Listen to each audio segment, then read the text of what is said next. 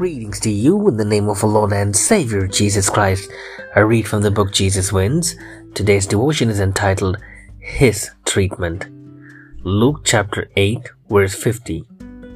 Do not be afraid, only believe. Our senior pastor, John Cesarelli, preached a sermon entitled Fearless.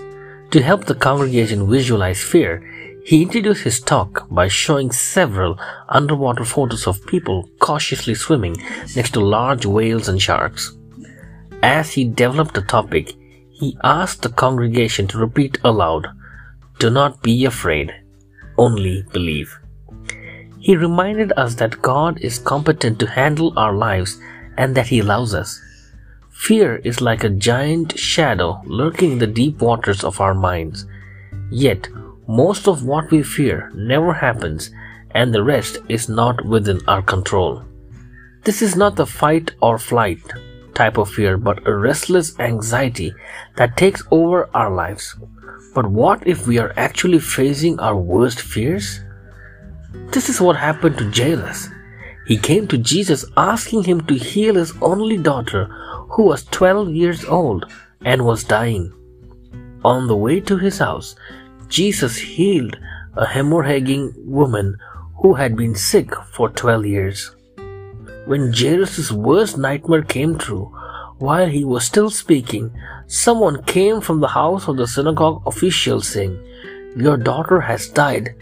Do not trouble the teacher anymore."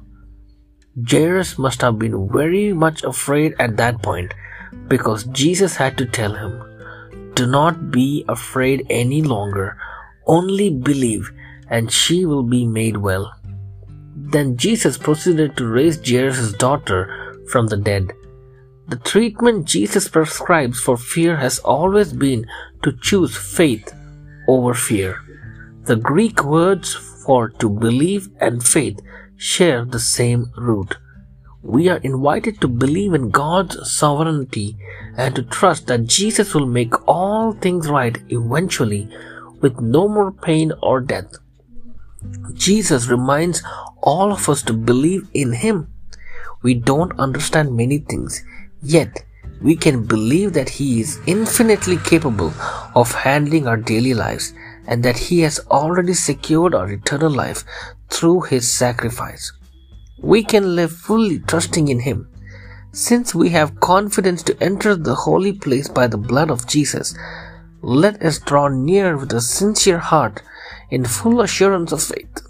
He has provided for our salvation and now empowers us to trust Him. Do not fear.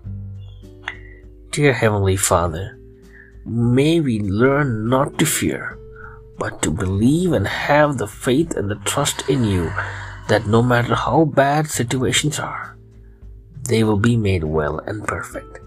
In Jesus' precious name, I ask this humble prayer. Amen.